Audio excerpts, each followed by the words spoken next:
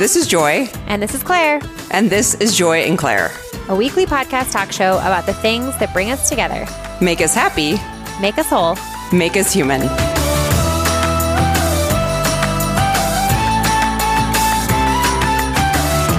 Hey guys, this is Joy. And this is Claire. And this is Joy and Claire. And very excited. We've been talking for a while that I was going to have my naturopathic doctor on the show, and Dr. Cook is on the show. We have so much to cover, and we're going to try to answer all of your questions, but I just want to give a warm welcome to Dr. Kayla Cook. Hi, Dr. Cook. Hi, thank you so much for having me. Yeah, so we want to start out really just kind of general around your background and education and what your schooling was.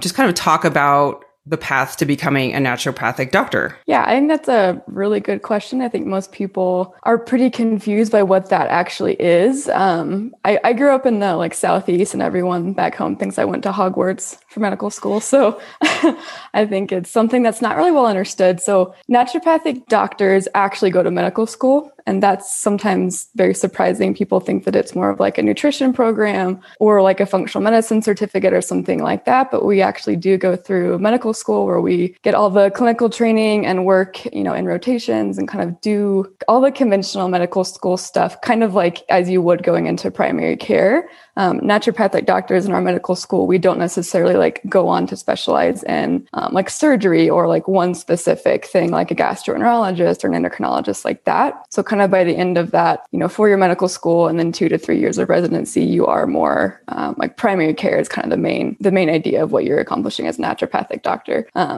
It's kind of like 2 med schools in one, though, because while you have to learn all the conventional medicine, like pharmaceuticals and everything like that, you also are learning herbs and nutrition and all kinds of different physical medicine. And so lots of different modalities, as well as just the naturopathic philosophy and the lens in which we kind of look at a case and see medicine. So it's really, really fun because you get to learn a lot more, and your toolkit is much larger. Than you kind of coming out of conventional school where it's largely kind of surgery and pharmaceuticals are the main treatment options. But this becomes kind of a big safety issue I've seen in terms of vetting to find an actual credentialed naturopathic doctor. And I would say if you're looking for one in your area, there's a website I can tell you guys about that you can sort of search for doctors that are actually licensed, medical school providers. But that term naturopathic doctor is actually quite protected. So there are other practitioners out there who maybe have done a certificate of naturopathy or different kind of short weekend classes or kind of several month program type of things where they get a name or letters that sound a lot like a naturopath or a naturopathic doctor. So NDs have kind of stopped using the term naturopath because it's sort of a more ambiguous term that isn't necessarily, doesn't mean that you're a doctor or went to medical school. And that's really important because if you're looking for a doctor who does things a little bit differently, and you stumble upon someone who hasn't actually done clinical medicine, it could be very dangerous. And we talk about a similar distinction a lot between a nutritionist and a dietitian, where, a lot of people can kind of call themselves. So it sounds like it's similar. A lot of different types of people can call themselves a naturopath. Correct. And that doesn't necessarily mean a whole lot, but naturopathic doctor is the one you want. For someone who went to medical school. Yeah. And we can sometimes get pretty lazy and we just say naturopath, right? But I think doctors have kind of stopped doing that just because of the confusion in the public, but it is extremely confusing. An example, even here in Colorado a few years back, I got an email from a patient who was freaking out saying oh my gosh, there's this, bill going through that's going to prevent my ability to see see naturopaths. And at the time, the Colorado board was actually pushing for legislative efforts to have more, kind of more of the governing body to protect that term and to, kind of not go after, but prevent people who aren't medical professionals or licensed from diagnosing and treating. And so it's actually a really positive thing that was happening. I was send me the email, what are you talking about? And she sent it to me, and it was actually from the kind of the non-ND board of the naturopath, the certificate ones that are not really doctors. That was extremely convincing in trying to get people to vote against this bill so that they would have access to, quote unquote, medical care. Their name was very similar to the Colorado Association of Naturopathic Doctors. Their logo was very similar. So it was almost like it had come from the COAND board itself, which it actually had not. It opened my eyes to like just how kind of convincing and a little bit scary that can be. And that ended up passing. And so it was a positive thing. Now there is a lot more kind of protection within that title usage. So people who are saying they're that can actually now get in trouble. And so they're doing it less and it's safer for the public. But yeah, it's kind of terrifying as a naturopathic doctor to see that happening because people just don't really know any better and are thinking they're getting somebody that, you know, can help them with some serious health issues who really don't have any experience or ability to even interpret labs or do that well. And so it's kind of a doctor's worst nightmare for that to be happening, and why most, I think, conventional medical doctors think naturopathic doctors are quacks and not real doctors, because it's just a completely confusing mess of nomenclature, I think. So a question we got a lot of was, and you really explained a lot of this just now, but like, what would you go to a naturopathic doctor for rather than going to your PCP? And can you have a naturopathic doctor as your PCP? Yeah, I was actually going to say, I wouldn't necessarily think of it as like one or the other. And I tell people all the time that I'm working with, like, I want you to have a working relationship with a PCP or, you know, someone in the conventional field. Because really, you know, it comes down to using the best of both worlds for the best care for a person. It doesn't have to be this, you know, one or the other kind of thing where you either have your natural doctor or your conventional doctor and they can exist together.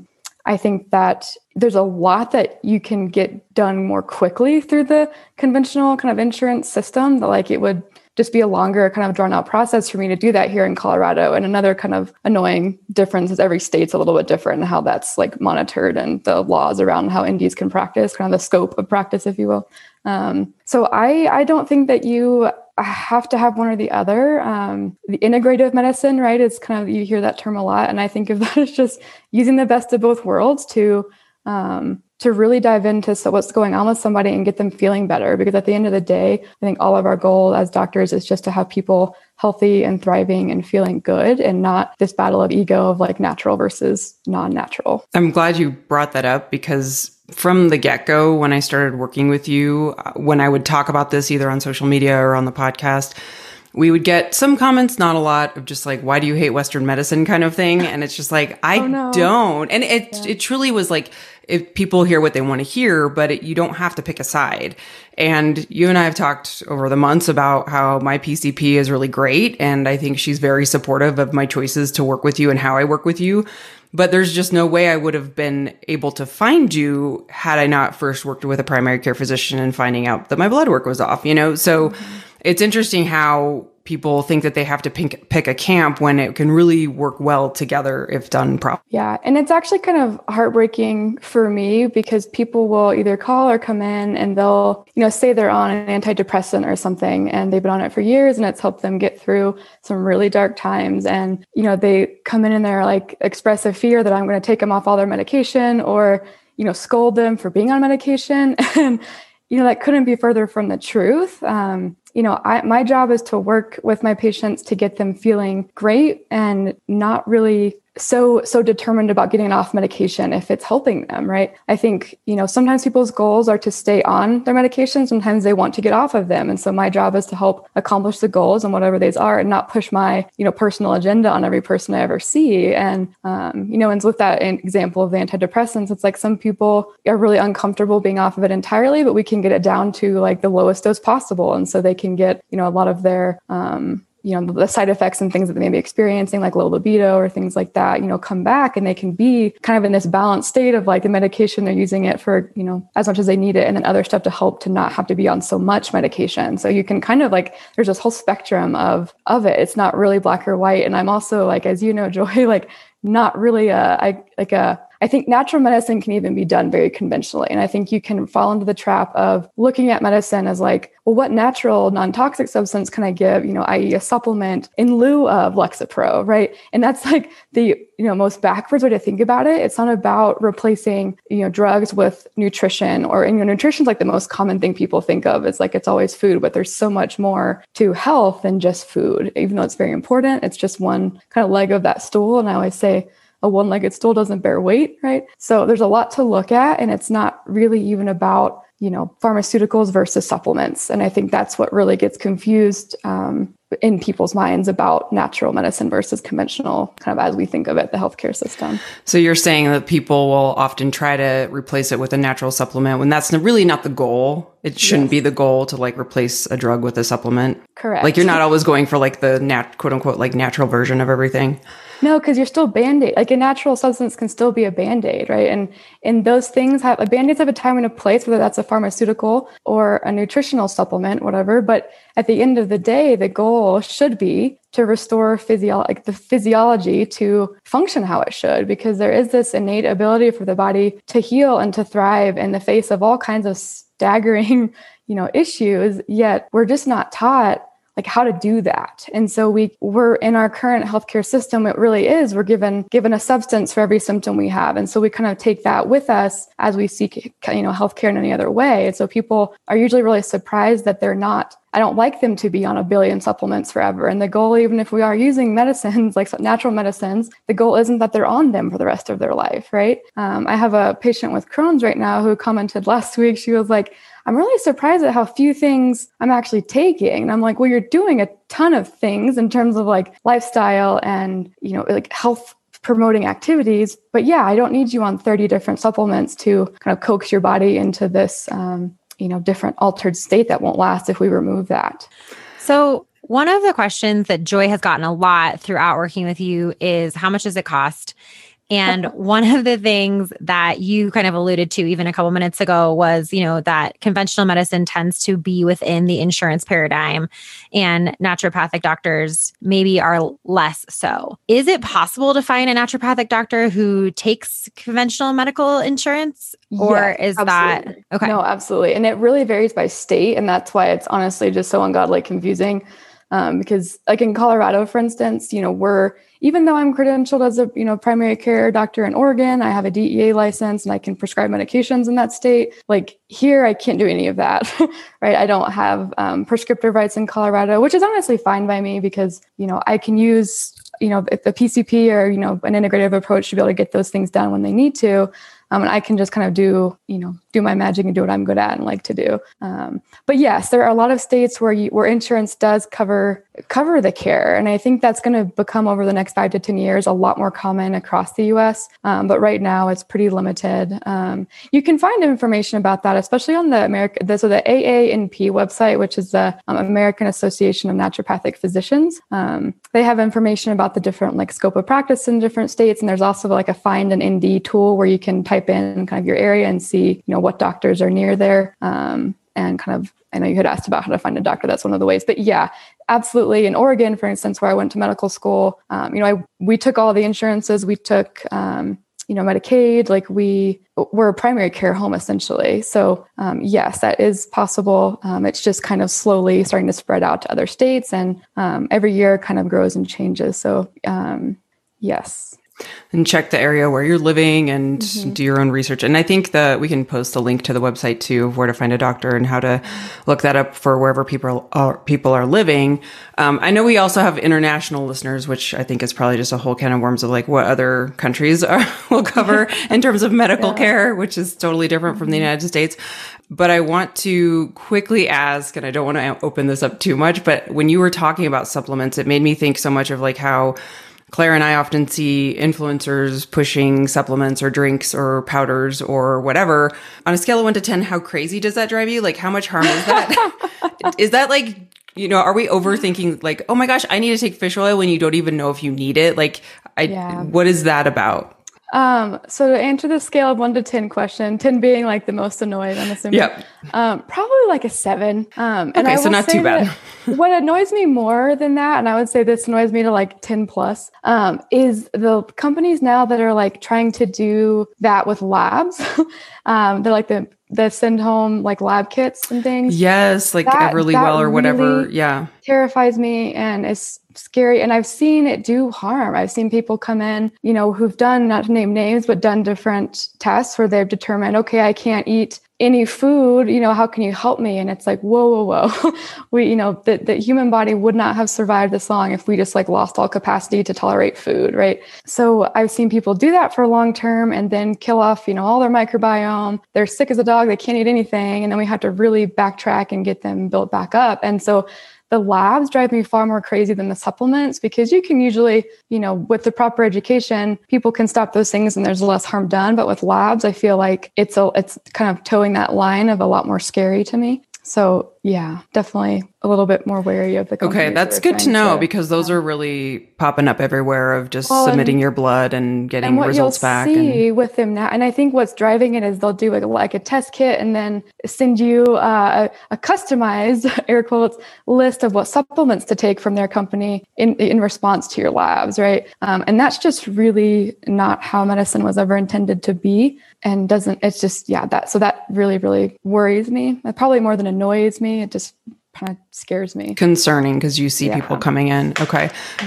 Specifically, can you tell our audience do you treat everything? Do you have like a specialty that you really like to treat in your practice? So my specialty, I guess what I like to treat really comes down to the person, not so much the condition, which is maybe not the most popular opinion. Because I know everyone, especially when you're coming out of medical school, they tell you to specialize and pick something so you can, market to that. And I was just like, I've always liked being a generalist. I like seeing everything. I like the variety. I like the constant learning of all the different things. And I find that I really, really like working with kind of digestive disorders, I guess I would say, is something I really just like doing, because most people with those are suffering so intensely all the time, and you can never see it from an outside perspective, but they're miserable and uncomfortable. And to see them, get better and to be able to thrive is just really rewarding. But really, I like seeing everything. I like people who are committed and who, are willing to put in the work to get better, and not just view it as like, what 30 things can I take to,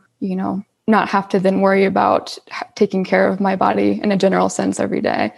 So it's not so much a condition as it is just a readiness and a willingness to change and to view the body in the respectful lens that we should. Those people are the ones I like to work with and get good results, because they're in the their mindset's there, and that's a really important piece to getting better.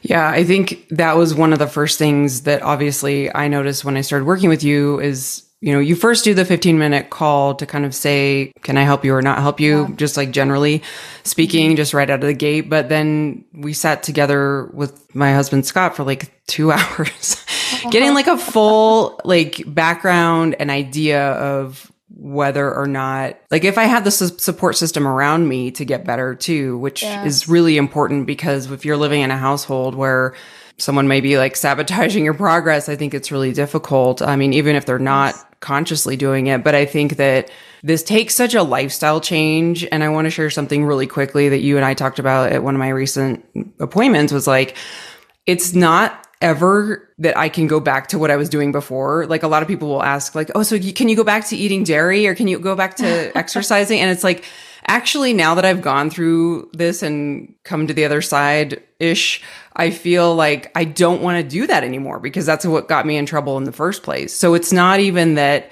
I would want to go back to that, because I saw the damage that it was doing. So I am not at a loss. I'm not sitting here crying. I mean, there's some days I miss cheese on pizza, but I'm not at a loss, because I now see how good I feel, and I'm going to keep that up. And that's my choice. So it's interesting how people kind of project that you have to go back to what you were doing before, where I'm no, that's really what got me in trouble. And a point to that, because I don't know if you're familiar with the Gretchen Rubin, the 4 tendencies. Yeah, we talk about that all the time. So I'm a hardcore rebel, right? 100% through and through rebel. And so when in your experience, how you're saying you don't really ever want to go back to dairy as an example, which is beautiful, because I think most people who experience feeling better, had their standard changes, and they're like, what, if this is what it takes, I'm going to do this. But me as a rebel, and a lot of people I see who are rebels, you kind of the point is the choice. Like you said, it's your choice. That's what I want to really be able to accomplish with the patients I work with, is teaching them, A, how their body works, and B, how to day-to-day respond to take care of it in the best way.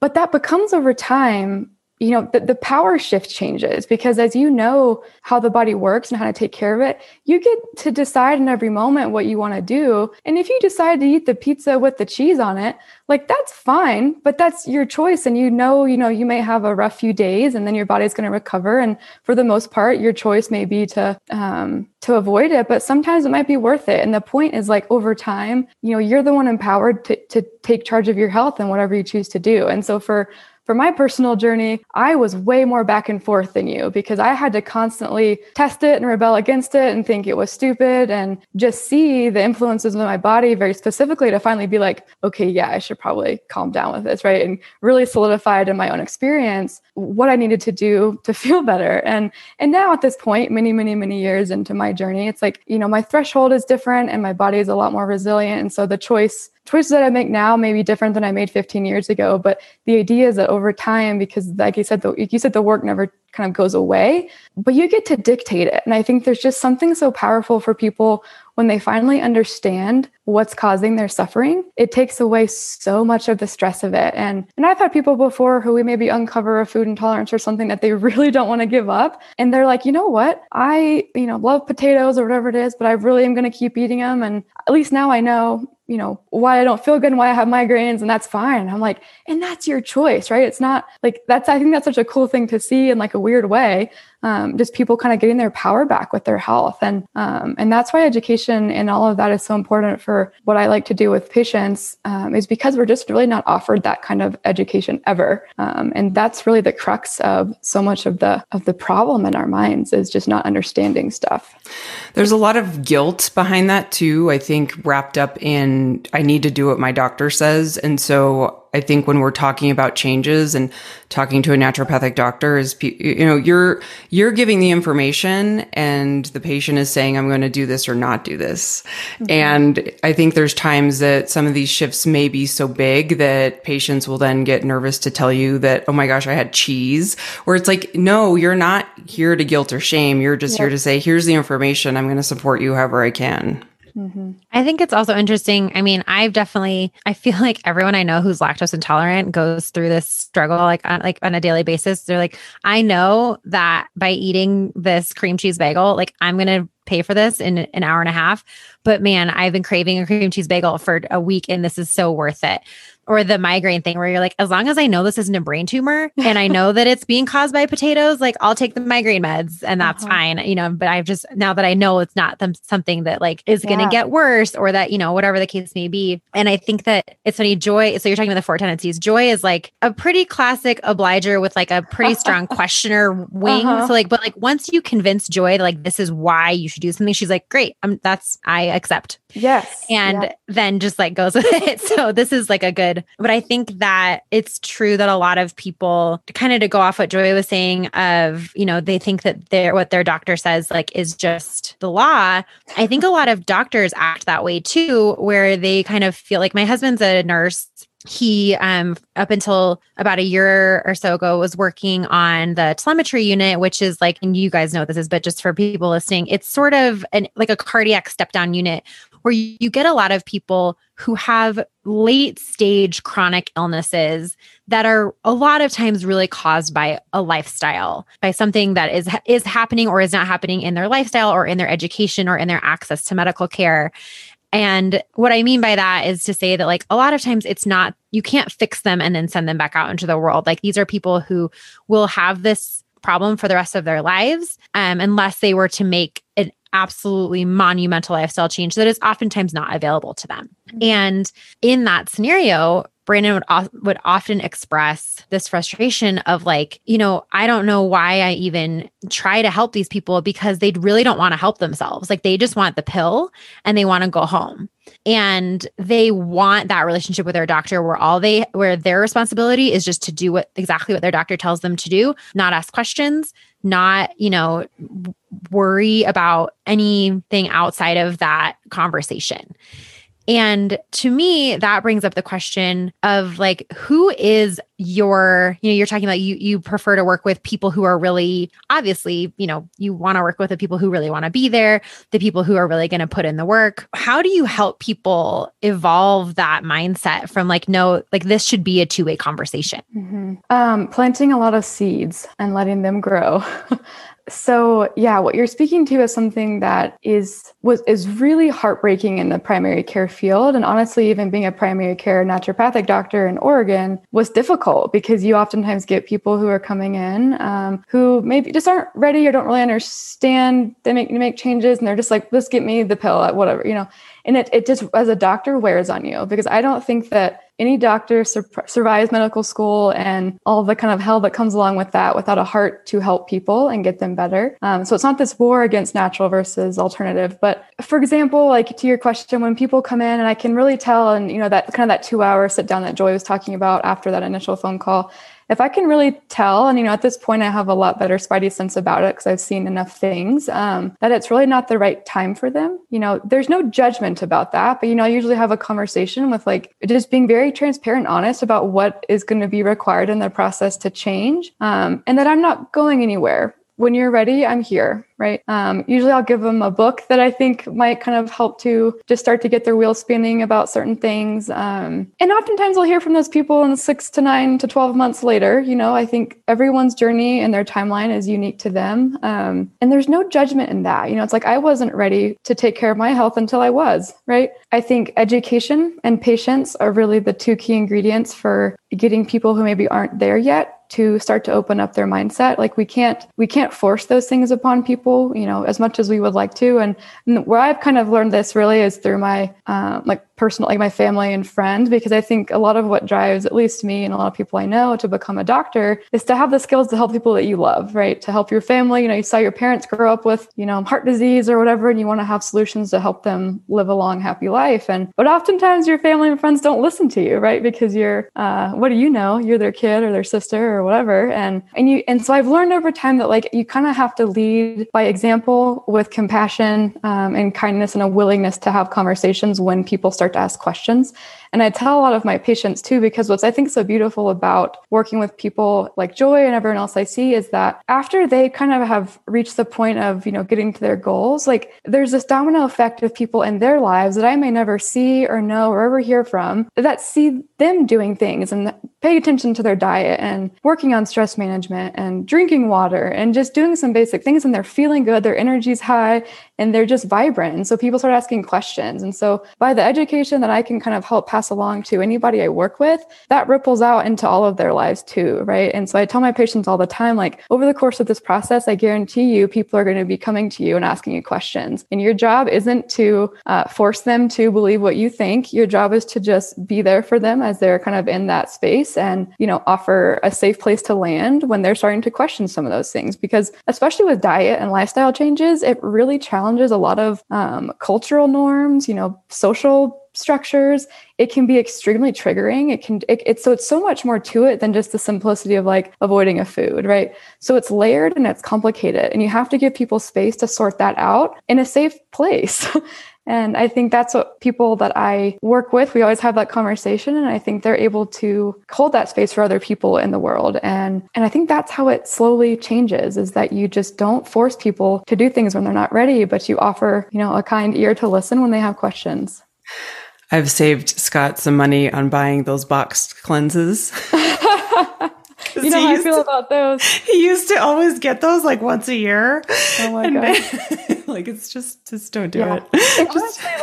It's so amazing to see, like, because as one person, like I'm limited in the amount of people in my lifetime that I can help, right? And if my goal in my life is to help as many people as I possibly can, my patients are those beacons of helping other people. And I think that's what's like constantly is so humbling to me in the process of doing what I do, is that it's like my patients are the ones that do the work, and they're the ones that are kind of changing the world. And so it's just really cool to be a part of that process. It's interesting that you bring up that a lot of the things you do can be kind of triggering, because honestly, when Joy Joy first started talking about, oh, I'm cutting out dairy and there's this like sugar timing thing I have to do.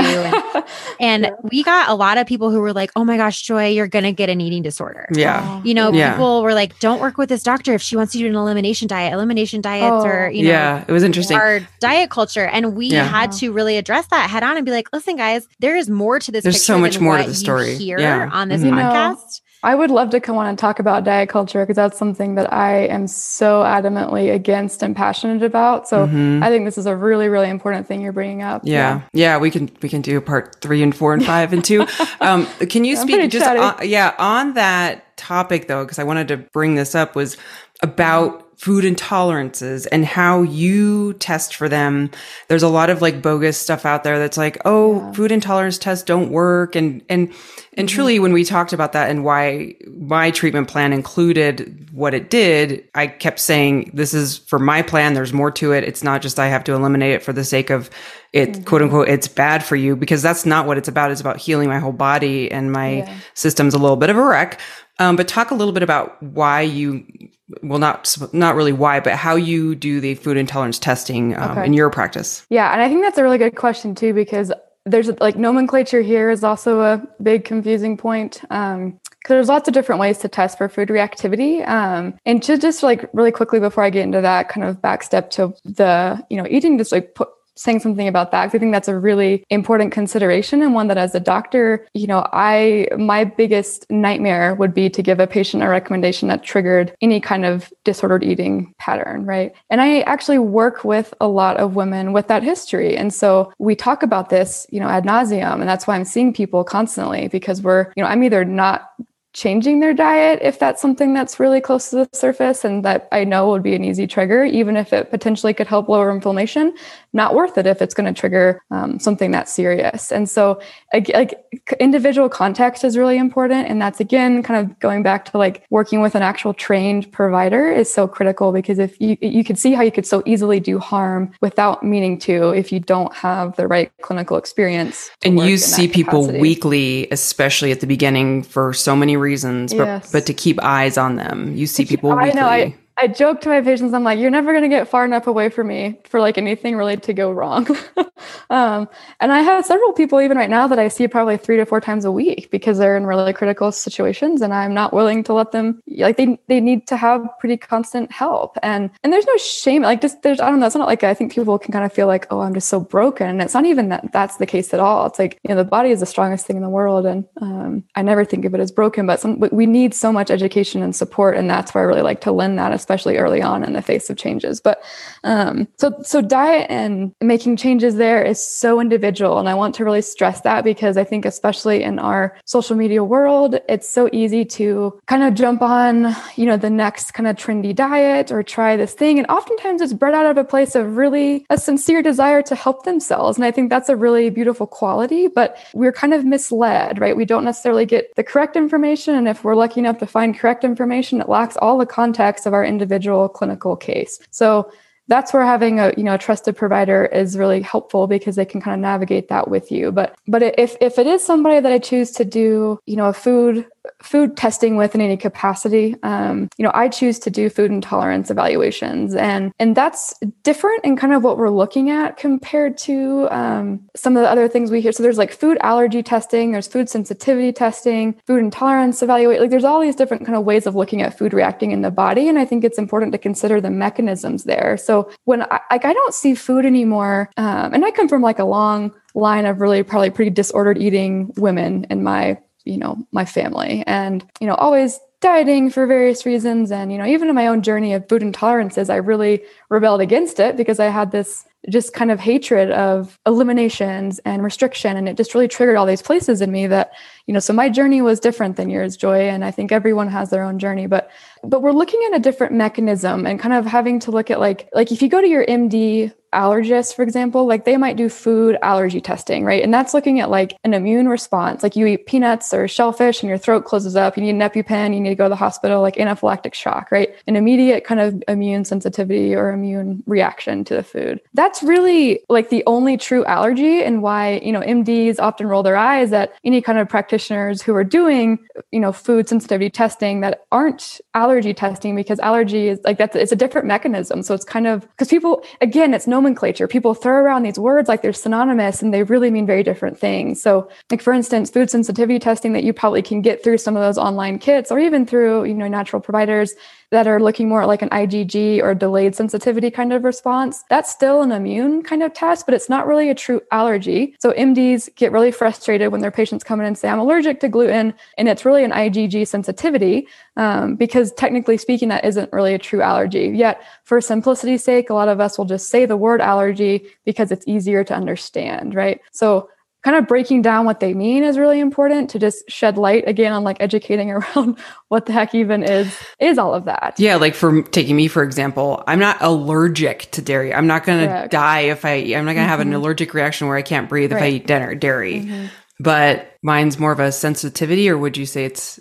sensitivity? Intolerance. Intolerance. Yeah. Okay. And that's where like if you went to your PCP, I mean, yours is lovely. She probably wouldn't she's do great. This, but if you went to everyone should see her, I love her, to your, an MD, and you said, I'm allergic to dairy, they would just like think you're the craziest person, and that whoever told you that was absurd, right? And they're kind of right, because it isn't an allergy. It's, a different thing. But so allergy, we're going to, that's going to be like IgE, which refers to an immediate reaction to something. And like I said, throat closing up, anaphylaxis, emergent care kind of situation, versus food sensitivity is still in the immune category, like the immune reactivity, where it's more delayed, right? So this is where you'll get like a food panel back, and it'll have usually a bunch of random stuff. And this is what people will bring to me and say, Dr. Coco, I can't have anything, except for like 3 foods, right? And to me, those tests are really not very clinically helpful, because all we're really typically doing with that is confirming leaky gut, right? So what happens in our gut, if the lining, so we have what are called tight junction cells within the lining of our gut that are like these formidable, you shouldn't be able to breach that barrier.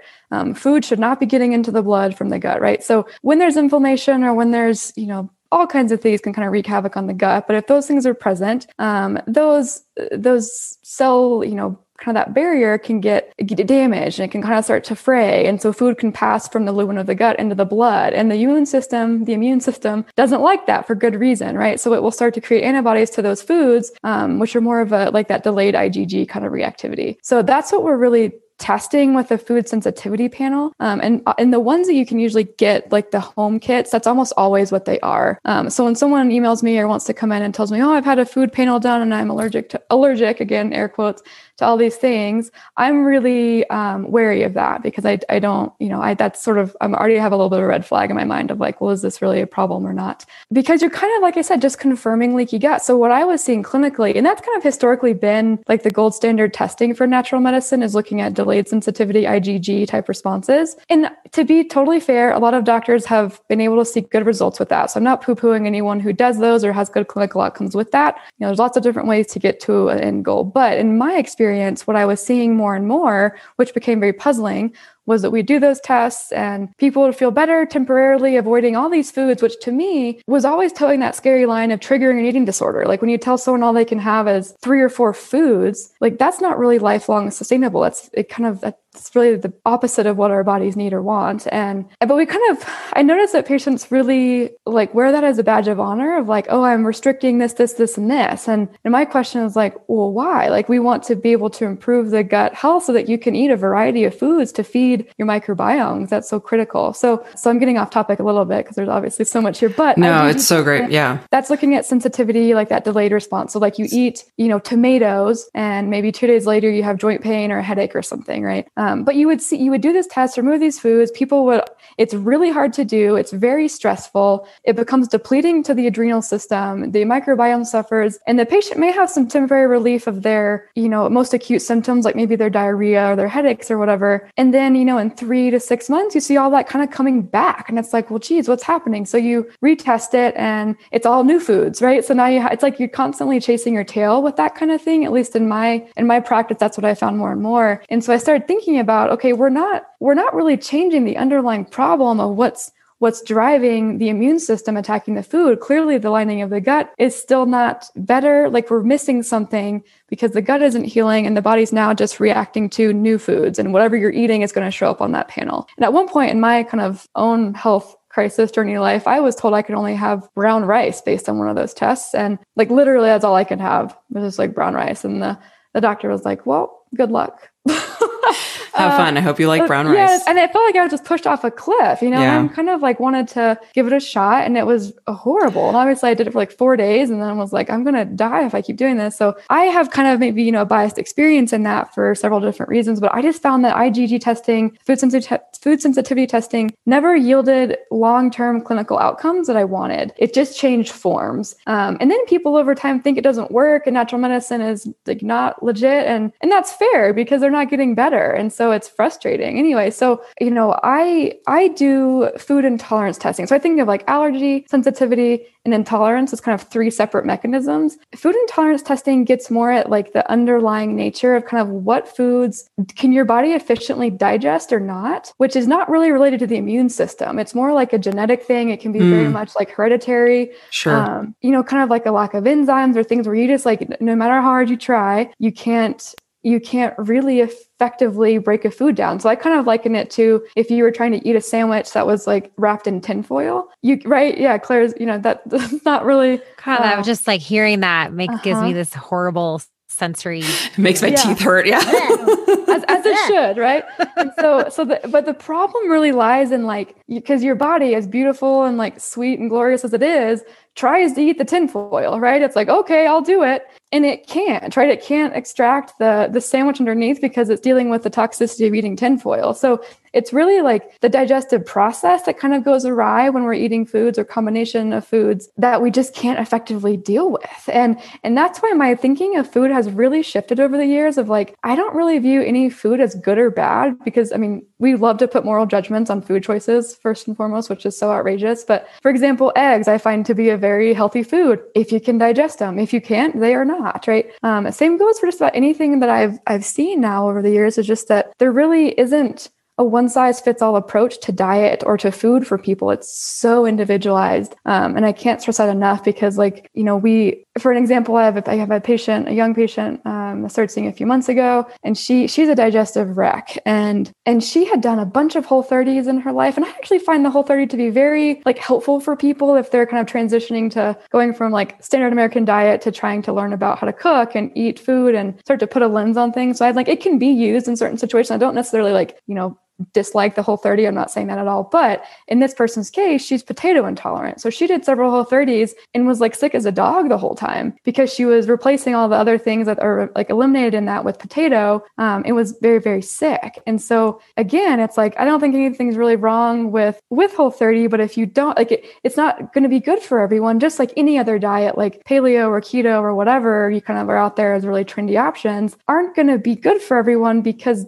everyone's genetic makeup is quite different. And so I think that's really important to consider when we're trying to make efforts to get ourselves in a better place is that don't be frustrated if you're doing something that's helped a lot of other people and you're not yielding results because probably there's something else there that hasn't been found that you just don't know about. So don't be disheartened if you've made efforts and they haven't, yielded the response that you want. Like have hope, but potentially get some more information. So going off of a lot of what you just said around, every body really reacting so differently and a lot of nomenclature being really confusing and, alluding to things that are not really what they seem. As you're talking through all of this and as you're talking through, the differences in even what Joy was doing and having to look at all these nuances for every single separate patient, I thought of a question that somebody asked, which was, can the body heal most things? Yes, 100% yes. Oh my gosh, yes. Dr. Cook loves the body, you guys. Like the body's an amazing machine. She loves it. So, okay. And I don't know, but yes, 100%. And I feel almost like a little protective asking this question, because I feel like there might be people who are listening who are like, I've been trying and have this thing going on. And like, I just, it feels shaming to hear that my body should be able to heal this. And I haven't been able to get there. So, and maybe this person is like, and I, my insurance doesn't cover a naturopathic doctor. I can't just go out and spend however many thousands of dollars getting this to work. And here I am with this autoimmune disease that I've been told I'll have my whole life.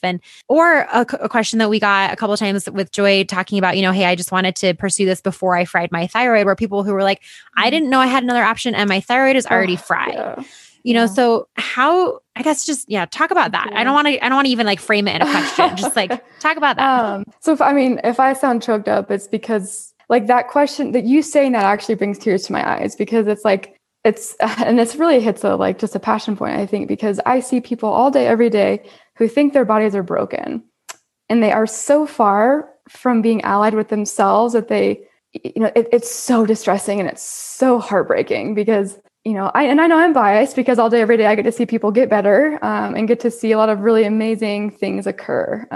But my new patients, they don't have that perspective. So they kind of have to trust my hope in the body. But it's so common for people to feel that, right? That they're doing all the right things and they've tried everything and they've done every diet and they've tried every supplement, yet they're still miserable, right? And then I think what is probably the most difficult part of that process is that it starts to erode their relationship with their trust of their body. And that is what we have to restore to heal. Okay. I always say we can't heal a body that we hate. And that's so, I say that probably multiple times a day. And people, when I talk about seeing them really often, especially in the beginning, is because there's a lot of underlying psychological patterns that get in our way. So to restore that relationship with our body is perhaps the biggest work of all.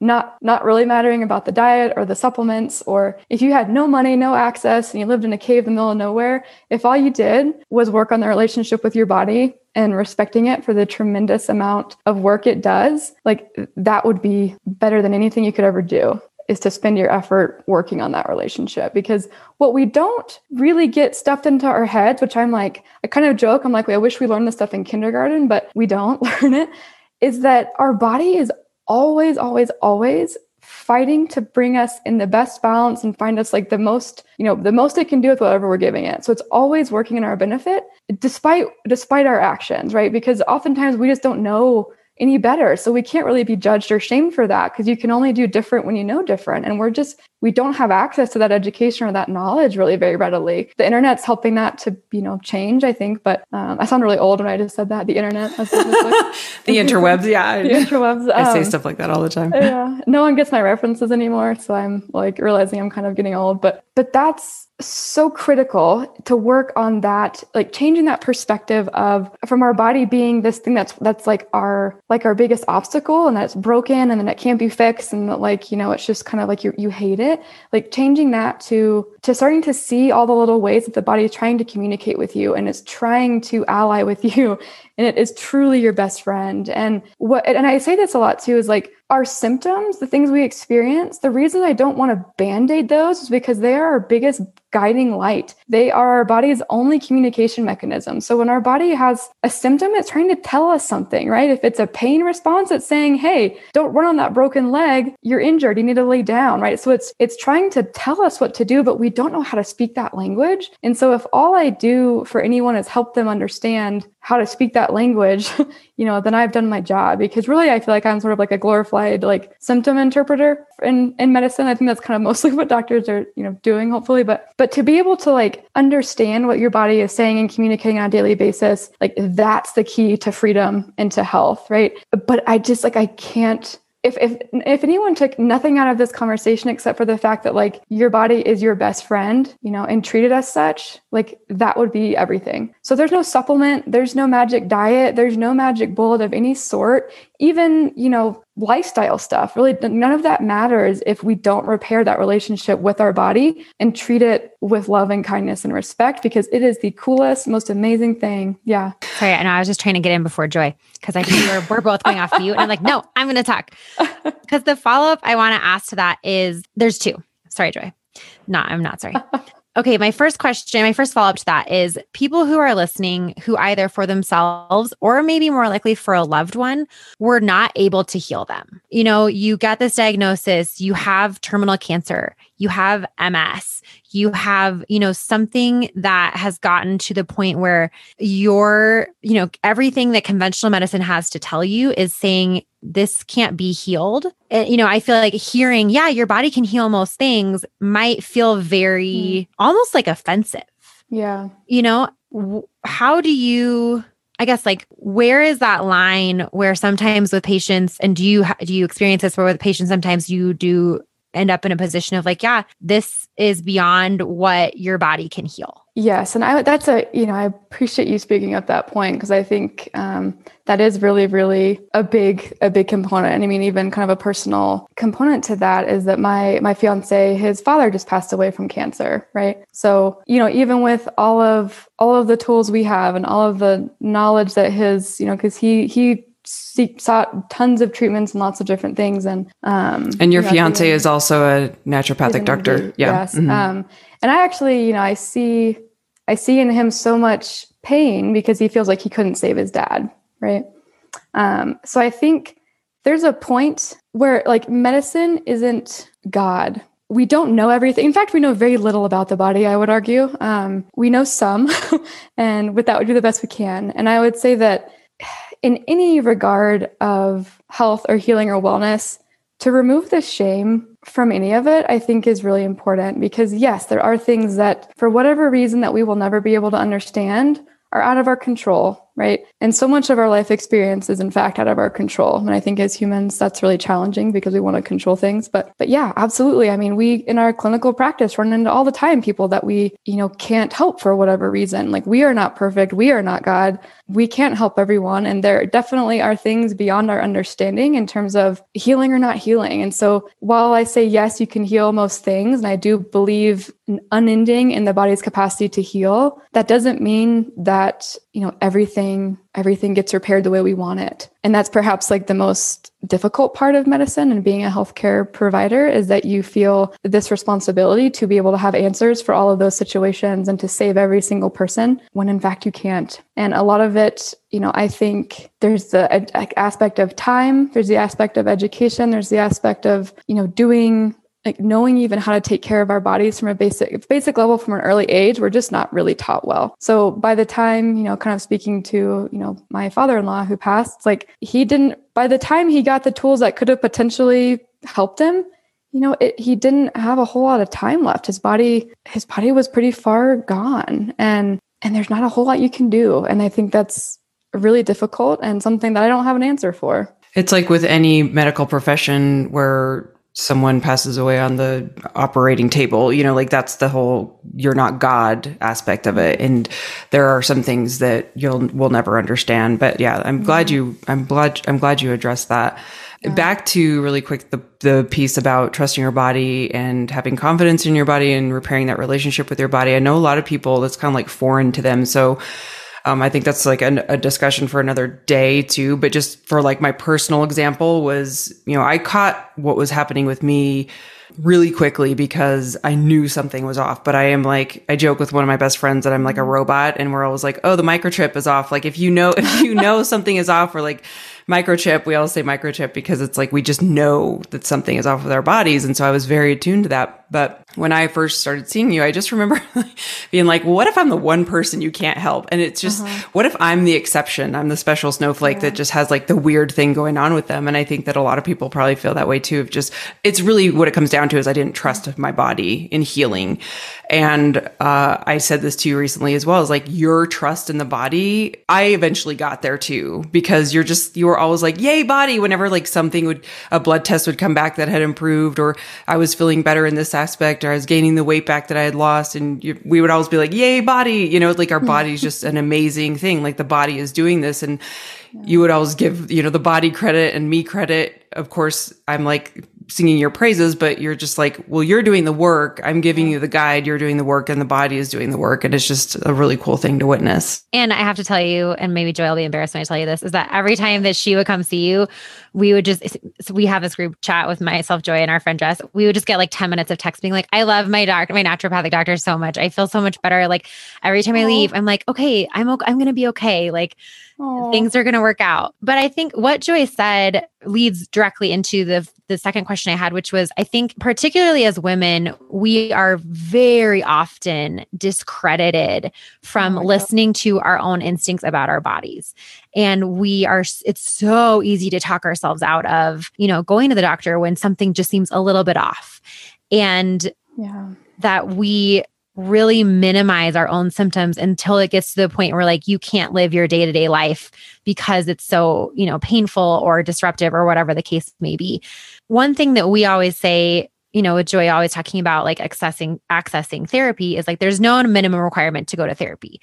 Would you say the same thing about seeking out a naturopathic doctor? Or do you feel like, no, like you kind of have to have some symptoms or like a specific concern or even already have a diagnosis before going to that next level is going to be helpful for you? That's a great question. And if I got to see people who before they had a longstanding history of something serious going on, my job in life would be so much easier. So yes, it would be completely appropriate to seek naturopathic medicine or naturopathic doctor in conjunction, right, integratively with the other people on your team, just as a place, to land for general information and for questions and for routine screening things. And no, you don't need, and this is maybe one of the biggest myths out there, is that you like have, last ditch effort, go see the naturopathic doctor and see, well, what can you do for me now? Right. So most of the cases I see are like that, where, maybe it's a 30-year history of, an autoimmune condition. They're like, well, what have you got for me? Because now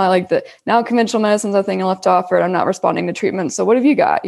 So yes, my ideal world is one in which people would know about alternative means of healthcare and have access to them, both through insurance and just, general speaking access. And then to have that support before things are a problem, because in the situations where somebody is attuned to their body like a microchip, they get better so much faster and so much more, robustly when the problem hasn't been going on for a long time. One of my late mentors always said, if you, walk 40 miles into the forest, you can't walk out in one. And I think that is very true. And so, I try to be very honest about that with people of like the timeline and the process, and it's not just going to be overnight, but yes, kind of wherever you are in the journey, I think is an appropriate time to get help if you feel like that if that speaks to you. Really quickly, I wanted to say some things. I think what Claire brought up about the cases where the body didn't heal and how kind of traumatizing and triggering and shaming that is, I think is such a critically important conversation, and also a very hard one. That's something that stuck out to me from one of my mentors, who's like, he's kind of a legend, but kind of like a grumpy old man. So he's like not the most bubbly, fun guy, but I'm like, he's amazing. He writes this column for one of the naturopathic doctor kind of like review journals and sort of like clinical like cases from the field, I think is what he calls it. And he's been in practice for like 40 plus years. The guy's seen everything. And if there was a case that any kind of miracle cure, it's like, you want to send to this guy, right? And I've, been able to study with him, thank goodness. And anyways, but in this article, he's talking about one of his cases of a young girl with a brain tumor, a really rare one. And his mom, or the patient's mom, was working with this doctor in addition to conventional treatments, and kind of was doing everything she possibly could. And they worked together for several years, and it was very like back and forth in her progress. I think they gained more time and more quality of life, but it was a hard case, and it spanned years, and she eventually, passed due to the illness. And it was obviously a very heartbreaking experience for everyone involved. And at the end of this article, and he's talking about it, he says, and it like made me cry when I read this, because I think it speaks to what many doctors feel when faced with those cases that we can't cure, we can't help, and we're stuck with not having the right tools. And this guy, just keep in mind, he's been practicing for 1 billion years, and he's an incredible physician.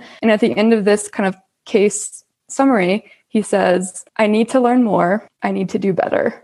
And I think that was just, I think as a doctor, it just struck me, because you just like, you do the best you can with working with what the body can do, but it doesn't always go the way you want. And even someone who's been doing it his whole life and is an incredible, incredible physician, to say, without ego, I failed this case.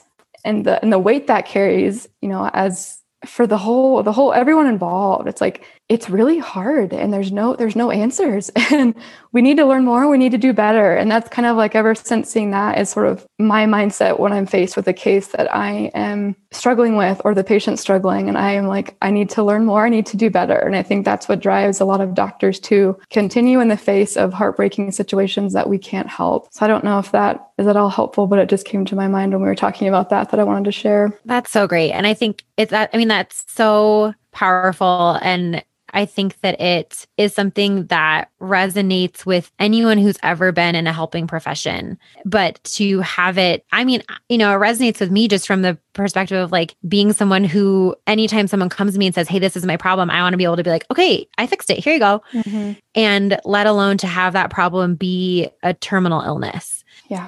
That to have that responsibility placed in your hands, how intense that would be. But I hope that it's also validating for some people to hear that, like, I hope it's validating for people to hear that, like, yes, your body is so powerful and amazing and capable and is your best friend. And you need to, it's worth the trust, and it's worth the effort, and it's worth the attempt, because your body is capable of so much more than you think it is, or that you've been told that it is. And I hope it's validating for people to hear that, like, still sometimes it's not going to work out. Yeah. I just would hope that anyone listening that's experienced the non-healing side of things throws away the shame and the guilt and feeling like it's their fault, or that, any of that, because there's just not always answers. And I wanted to just speak to that, because I think that's such an important component for people who may be listening that are frustrated with hearing the body's so great. Right. And speaking, there's like a guilt question that someone wrote in, and I want to get to, we're running out of time, around taking Synthroid for Hashimoto's, because they're like, I have a lot of guilt for taking that. Is it okay to not treat holistically? And I feel like everything that we've said in this conversation is like, of course. Yeah, of course. So can you speak to that as far as people's guilt around taking a Western approach? Just because I had success with a naturopathic doctor in treating Graves' disease doesn't mean people who are like, I'm not better than anybody for None of us. Yeah. And I think, and this is why, remember I said earlier, like, there's so many like psychological layers to all of this. It's not just as simple as the physical symptom and the physical diagnosis and the physical treatment, right? It's layered and complicated within psychology even. So, and I hear these words like guilt and shame coming up a lot, even just in this conversation, which is something I hear all day, every day too. And it's just like, again, it breaks my heart, because I'm like, there's no space for that. And I wish we could eradicate those feelings from our health struggles and our experiences with those that we love with health struggles, because it doesn't serve anyone. And yes, absolutely. Right. Like, you are not a failure if you're taking medication for your disease, right? Like, again, it's utilizing the best of what we have out there to get a person healthy and feeling good. It's like, if you're on Synthroid and you're the best you've ever felt because you're taking care of your thyroid in that way, like, that's like empowering, good for you. Like, there's nothing wrong with that. You should not, natural isn't inherently superior to conventional care because it's natural, right? Some people are only a candidate for natural therapies because their bodies are too sensitive for conventional or pharmaceutical grade stuff, right? There's a whole spectrum of how we are as individual people with different genetics and different experiences. And you can't compare yourself to other people, especially in the context of, you did this thing and got better, and I have the same condition and I'm doing this and it's different. Is my experience lesser? Hell no, right? There's no space for that. You do you, right? Live your life and take care of yourself, and there's nothing wrong with that. And again, that's where I say, like, with any doctor shouldn't be pushing their agenda on somebody. So it's like, if I maybe would personally choose to treat something naturally, and I have a patient with the same thing who wants to do medication, like, that's their choice. And medicine the role should be to educate their patients around all treatment options, not one or the other. So even as a natural provider, I'm educating my patients on their conventional options too, and saying, here's what we're looking at in all of our choices from this side of the coin and that. We can use both, one or the other, or, any mixture in between. Here's what that might look like in this context and that. Like, what do you want to do? Right? It's up to the person. And I think we lose a lot of that medical autonomy because we assume doctors are these all-knowing kind of tyrant gods who have all the answers. And really, at the end of the day, no doctor will know your body better than you do. And no doctor will ever know the best treatment for you.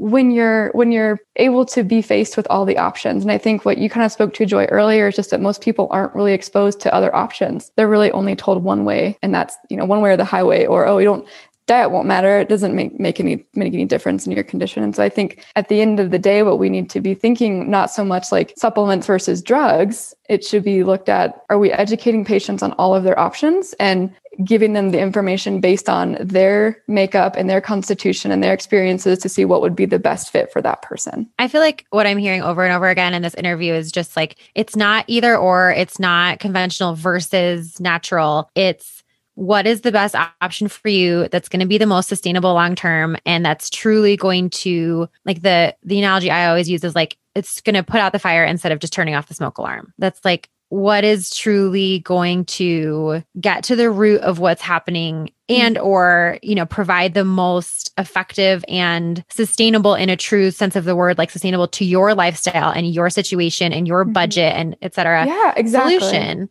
And, that for Joy, her immediate reaction was like, I need to know. And we've talked about this. I've said this line on this podcast probably 10 times now. Joy never said, I will never I will never go down the radiation path because it's stupid and I hate it. Joy said, radiation sounds extreme to me. I want to try some other things first. Yeah. And that is really what I'm just hearing so much in what you're saying is like, it's not about saying that these other options are wrong. Correct. It's about saying like, there might be other choices available to you. And if you want to pursue that, here's some information. And with all the facts, what sounds good to you, and another thing to point out, like with that context of like natural versus not, sometimes what we're doing for people is using natural therapies to get their body strong enough for the surgery they need, right? Like some people that I've seen need a surgery to save their life and they are not a candidate for that surgery for various reasons. And so we get them to that point so they can have the life-saving surgery. It's using the best of all we have available to get a person healthy. And it's there's no hierarchy of importance or, again, moral judgment of like right or wrong, natural versus not. It's like, I think we just have so much charge in these words in the nomenclature. And I think that's, a really sad problem. Okay. So let's wrap up with, and I feel like this is a loaded question, but let's try to not make it a loaded question. Okay. What are some things that you would very broad strokes recommend anyone could do, any person without, a known underlying diagnosis, without, known, what's that word when things are where you shouldn't do stuff? Restriction? Contraindications, without known contraindications could do today and moving forward to help support their body? Aside from the thing earlier that we talked about, which is get in a great relationship with your body. Yeah. Right. That's number one. Tips and tricks. Yeah. It's so funny because everyone wants to ask this question. And I'm like, I got a bunch for you. But I would say like succinctly, hydrotherapy is probably like my maybe number 2 thing, because if you have access to running water and some towels or even just running water, you can pretty much do hydrotherapy, which may be a whole other podcast topic. I'm not sure. As Jordan knows, I'm a huge hydrophonetic. I've talked about it a lot. Yeah. It's just an incredible therapy. And hydrotherapy also is like a large umbrella term for many different types of like water treatment kind of therapies. But hydrotherapy, whether that can be done like in your shower, right? If you want to, at the end of your shower, alternate between hot and cold temperatures of water and always end on cold. That's a very simple way every single day or every day that you're showering, you could do that, right? If you have access to like a sauna or a hot tub or something of that nature, you could do sauna or a hot tub alternating with a cold shower back and forth. Like that's kind of a fun thing for people to do when if they're in a spa kind of environment. We live near a creek that has snow melt running through it all year. So it's always freezing. So we'll do hydrotherapy outside of just dunking in the river, doing jumping jacks and heating up and jumping back in the creek. There's lots of ways you can do it that you don't have to have access to like the fancy machine that we use, that we pair with it, or even all the tools to do like the full kind of medical treatments of hydrotherapy. I mean, it could be as simple as doing it in the shower. And that's what I'll have a lot of people do who maybe don't have access to more fancy tools. So there's hydrotherapy, which I'm like, there's so much more I want to say on that, but I know I shouldn't even start because I'll get on a long tangent about it because because I'm a huge nerd. But the other one I would say that's like really underrated and that we hear a lot about, but like don't really know why it matters, is to drink water. Like, for God's sake, please drink water. Do we have to drink 8 glasses a day? Like, so the rule is like half your body weight in ounces. Okay. So for like a 140-pound person, that'd be about, 70 ounces a day of, purified, remineralized water, not sparkling. I've never heard remineralized before. What does that mean? So like if you're doing filtered water or reverse osmosis, which I kind of recommend because most of our water quality is like pretty terrifying. So if I'm drinking like Colorado tap water, what do I need to do? So Colorado tap water, probably, I would filter it.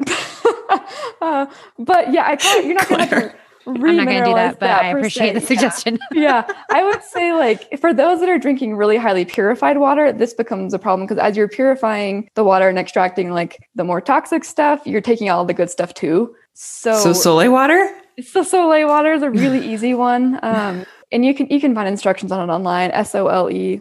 I posted it a lot. I'll post a link in the show notes for this too. Mm-hmm. Yeah, you could. I don't know if you have the handout. I can send you my PDF or whatever. But yeah, online you can find info about it. It's just a simple way to basically provide your body with the essential minerals you need that should be in your water that are going to be in Claire's tap water, along with other things. But we really, really need those minerals to absorb the water. So if we're doing highly purified water, you need to add minerals back in some way, whether that's going to be Soleil water or like there's lots of different mineral mixes and things you can do. Most of them taste really bad. So I like the Soleil because you can kind of dilute it and make it a little bit more palatable. But I've seen a lot of people who are drinking a ton of water and are actually demonstrating like all the signs of dehydration because they're drinking like reverse osmosis water without any minerals ever back in their diet. So their like kidneys can't take up the water appropriately. So we actually need those electrolytes to be able to hydrate from the water we consume. So there's kind of 2 steps to water: drink enough of actual water and then also have the minerals necessary to be able to do something with it. But like spring water or like El Dorado Springs is probably my favorite water. It's kind of like fancy and a little bit expensive, but I love that water too. It's my favorite. Yeah. Yep. It just tastes like you feel like water should taste. But in some instances, I'm like, I'd rather people drink tap water than purified water if they're not going to mineralize it. So that's actually a pretty important component to hydration. I was one that growing up didn't everyone always tells you to drink water, but no one really tells you why. And so as a rebel, it was like, well, don't tell me what to do. I'm not going to do that. So it wasn't until I kind of understood why we need it and how it all the things it does. I mean, even just the effects it has on mental health. I can't tell you how many people I've seen who literally just by getting them hydrated, 80% of their symptoms got better without having to do much or spend any money. So hydration is a really, really important thing, but kind of hydration plus minerals. Another really simple kind of day-to-day trick that I like to work on, really anything for lymphatic circulation and flow, because our lymph really doesn't pump itself. It kind of relies on us to do things to move it. So some easy things you could do are dry skin brushing. You're welcome to post my handout on that. You could probably find information about it online as well. And really I didn't know what the lymph was. I thought it was one thing. Yeah. Yeah, no one really does. And it's actually a really critical system in our body that is designed to do a lot of really important detox work. So, but you can, some people use those rebounders, those little mini trampolines where they'll bounce on those. That's a good one.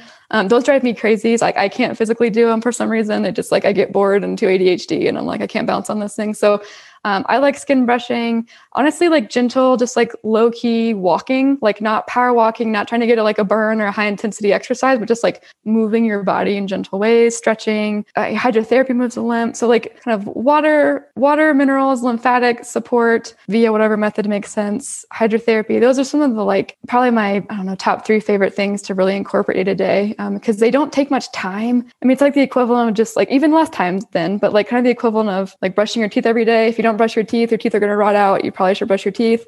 You should probably move your body, support your lymph, drink water, and do those kinds of things. So hot, cold showers. Mm-hmm. Yeah. And with the hydrotherapy, with the alternating, you definitely always want to end on cold, which is what it's not as comfortable. Everyone shies away from. Yeah. But that's what actually, but it doesn't have to be freezing cold, right? You Correct. Can work up to it. Yes. Yeah. I'm a huge baby about cold water. So when I was first doing it, I would do just hot water and then kind of tepid, lukewarm water to just have the change in temperature gradient. Because I like to end my showers with a couple seconds under boiling, scalding hot water. Yeah. Yeah. I do. You that. And I are yeah. So I've had to really and again, this is where for someone with a rebel tendency, I think being understanding and probably for anyone, honestly, but understanding the why behind things really helps to make changes, because if I didn't understand what the lymph does and why Hydro supports it, I probably wouldn't bother with cold water. But it's important to end with cold, and even just like a short, like mildly cold, because that's what basically is going to send the blood back into its like central circulation where we want it for our organs, versus like the hot, because it dilates the blood vessels, sort of pushes the blood out to the periphery, whereas we want to send that back into, the gut and all the organs in our abdomen. So the cold's very important. That's why we end on it, but you can kind of work yourself up to colder water. Like if you're like me, you just do it slowly over time, and that's that. And then how about seed cycling for women? Is that something every woman could do, or is that specific to certain candidates? So I would say there are certain digestive diagnoses that would not really be a good candidate for that, based on like if they have diverticulitis or certain IBD situations, I might not recommend seed cycling. There's other ways we can kind of get the effect of that through like less harsh ways potentially on the GI tract. And eventually, usually those people are able to do it, but sometimes early on, it's not really it can be a little bit aggravating. So most situations, if you've ever been told like not to eat, small seeds for a reason due to like pockets in your large intestine, like don't do seed cycling probably. But because they're ground, I mean, honestly, it is pretty safe. But I would say if you're not being monitored or like kind of educated about it from someone who knows what they're doing in the context of your case, it might be potentially in some GI situations not the best, because it is important that you grind them, and some people won't realize that, so they'll eat them whole. And so if you have different digestive complaints, that can make things a little bit worse. So grinding into like a fine powder is really, really an important part of the process. But generally speaking, seed cycling is fantastic for and honestly, even men can do it, but for women, especially with any kind of menstrual concerns. And this is kind of funny because I've been telling women to do seed cycling for a long, long time. And it's funny how people like, well, they're like, okay, yeah, whatever. Like, what do you know? And then they'll like come back weeks later and be like, oh, I read about seed cycling in this cookbook I got. I'm going to do it. And I'm like, great. I've only been trying to get you to do this for like 6 months. And now you're going to do it. If only someone had recommended this to you 6 months ago. So weird.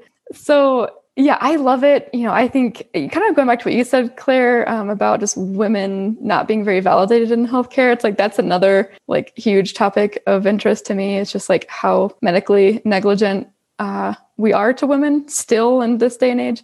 And seed cycling, like for teens and like, before girls are even going into their menstrual cycles, it's a really good way to help balance things leading up to that, because a lot of girls will have pretty awful periods to start with, and then their only options are like birth control when they're 14 years old, which causes like a whole slew of other nutrition deficiencies and microbiome issues and all kinds of stuff. So we can help with really gentle, simple food-based things to, give young girls a better fighting chance to have a healthy period and not have to be put through the ringer because they're in so much pain they can't function, right? So I would say it's a great tool for, young teen girls and for adults. And I even have people seed cycling like 5 years after menopause, even just to help continue that circadian rhythm of the hormones, because it's, as we women know, there's a lot of fluctuation of hormones through a whole long cycle, that there's kind of a complicated mix of things, that seed cycling is so simple and so cheap, but so effective, but it has to be done regularly. It's one that I'm like, it's not a lightning bolt therapy. Consistency is key. You're going to see the benefits if you do it over time, not if you do it one day a week for a few weeks. Oh my gosh. I just am like, this was such a great discussion, and I'm really excited to do this again, especially around the diet culture. So listeners can submit their questions for that too.